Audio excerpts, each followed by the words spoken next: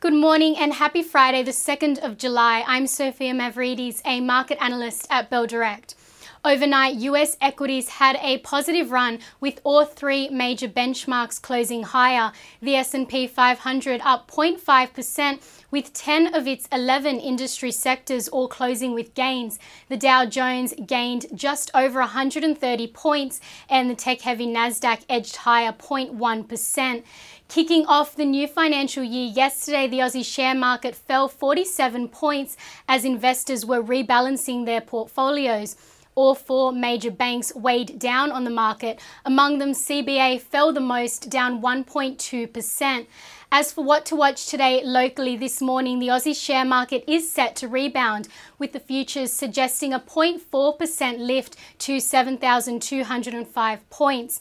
Today, keep watch of Zip Z1P. Yesterday, they announced their partnership with fintech company Propel Holdings, PHL. Zip will be the first buy now, pay later service on the Propel platform. Yesterday, Zip's share price rose 1.7% and Propel's share price jumped just over 42%.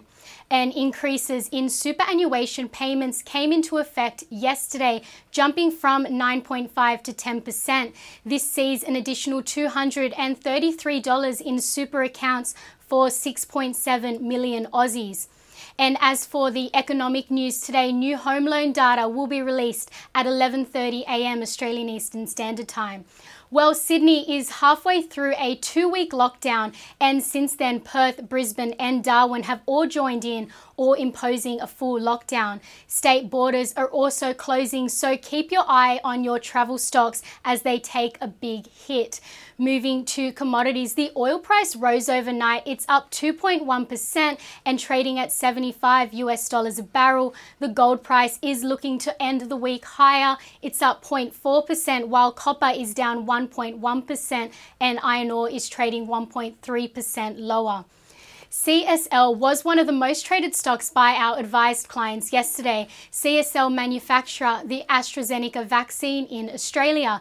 Their share price has reflected the vaccine rollout news this week.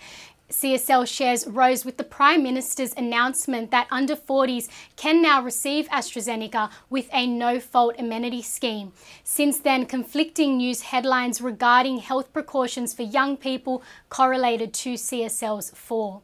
Advised clients also traded CBA yesterday, which ranked first in debt capital markets, and ANZ was one of the most traded stocks by Bell Direct clients. Yesterday, ANZ's staff's take-home wages were cut to fund the increases in superannuation.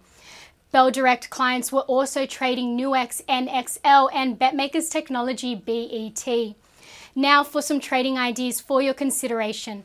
Bell Potter maintained their buy recommendation on the A2 milk company A2M. Now, A2M has underperformed in 2021, with its shares falling as the company downgraded their earnings guidance 4 times in the financial year.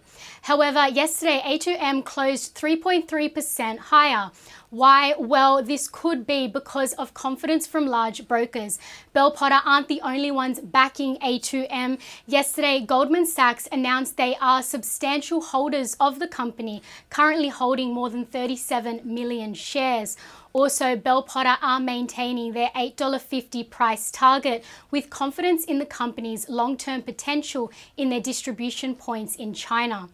A2M closed yesterday at $6.20, implying a 37% share price growth in the year. Bell Potter also maintained their sell recommendation on infection prevention company Nanosonics NAN due to likely downgrades from its $130 million census revenue for FY22. End-to-end bullish charting signals have been seen in Fenix Resources, FEX, Red River Resources, RVR and Hum Group HUM, according to Trading Central. I'm Sophia Mavridis with Bell Direct. Have a great Friday and happy trading.